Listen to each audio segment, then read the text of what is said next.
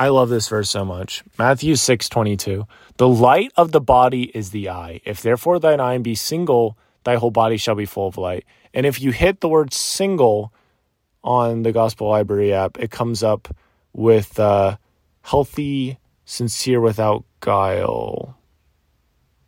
Is that right? I think so.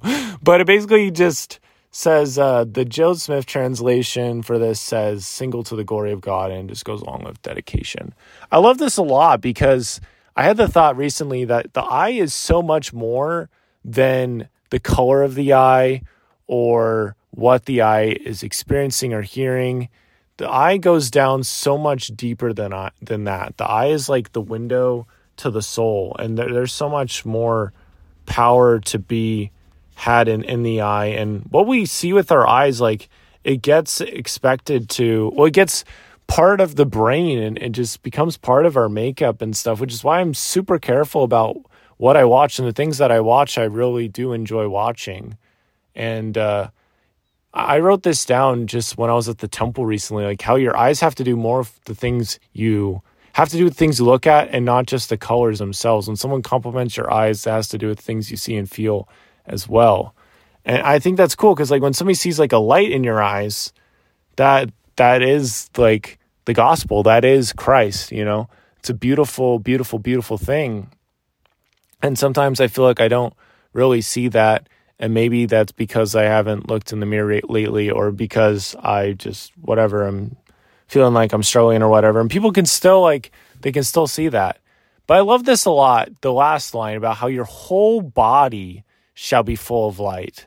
So if you have really good, if you're really seeking for the Lord and seeking for him and in your life, and that's like your eye, that's like your eye of life, that's what you're going after, you seeing with the eye of faith and stuff, that's going to shine, that's going to resonate, that is going to exude throughout the rest of your life. And this just makes me think of that quote or that talk, The Power of Living a Christ-Centered Life, from, Richard J. Maines. He's such a good guy. I need to read that talk again. But I just love that, like how when we make Christ the center and we have him be the thing that we're using our eyes to look at. Because you think of like Alma 37, there's that verse, and there's that other verse in the Bible too, like how all they had to do was look to Christ. That's all they had to do. They were stricken by the serpent or whatever, bit by the serpent, whatever. All they had to do to be healed was look to Christ. And there were so many that did not look, and they died. It's just crazy. Could you imagine going to the hospital and all you had to do was look at the hospital person and you'd be healed? I think everybody would want to do that. And I think there's also that verse that basically says, would you not behold quickly? Because that, if that was the thing, right? It's beautiful that from looking to the Lord, we can find peace in our storm. We can find hope in our struggle. We can find light in our tunnel, you know? The Lord has been the light in my tunnel 100%. It's not like there's this light at the end of the tunnel, it's the Lord cheering me on. No, the Lord has been in my tunnel. Even doing this episode gives me some degree of perspective and light for my life after I hit the record button off. That is such a blessing that we're able to seek him and to be able to change and grow and become more like him. And he's been doing that. He's been putting people, he's been putting perspectives, he's been putting talks, he's been putting all these things in my life to help me have eyes to see and ears to hear, and eyes that look for light and ears that look for light, and that shun darkness, that do not look for darkness, that do not appreciate darkness. I guess there's a place for darkness, but when I say darkness, I generally mean things of a sinful nature, or just a self-aggrandizing, that might not be the right word, whatever, you know what I'm talking about. So it's beautiful when the Lord is able to help us all to change and become better and become new. That's what he did, right? John 10:10 says that, I came that they might have life and that they might have it more abundantly.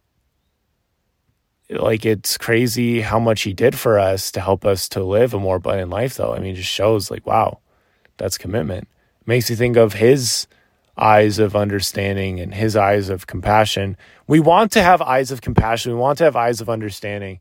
It's hard to have eyes of understanding and eyes of compassion if in the last moment we had eyes of contempt or eyes of lust even, or eyes of fear. Or these things are going to happen more so on the fear and the contempt. But even still, it's not who we are. We can always change. We can become better. We can let our eyes be single to the glory of God, and then our whole body will be full of light. And I can just testify for sure that this will happen. This can happen.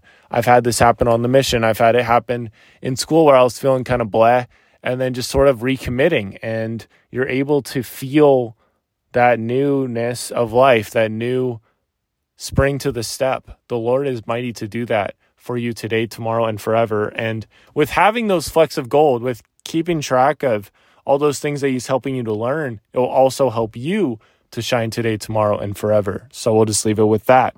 Remember, the flecks of gold you pick up today will shine for you today, tomorrow, and forever.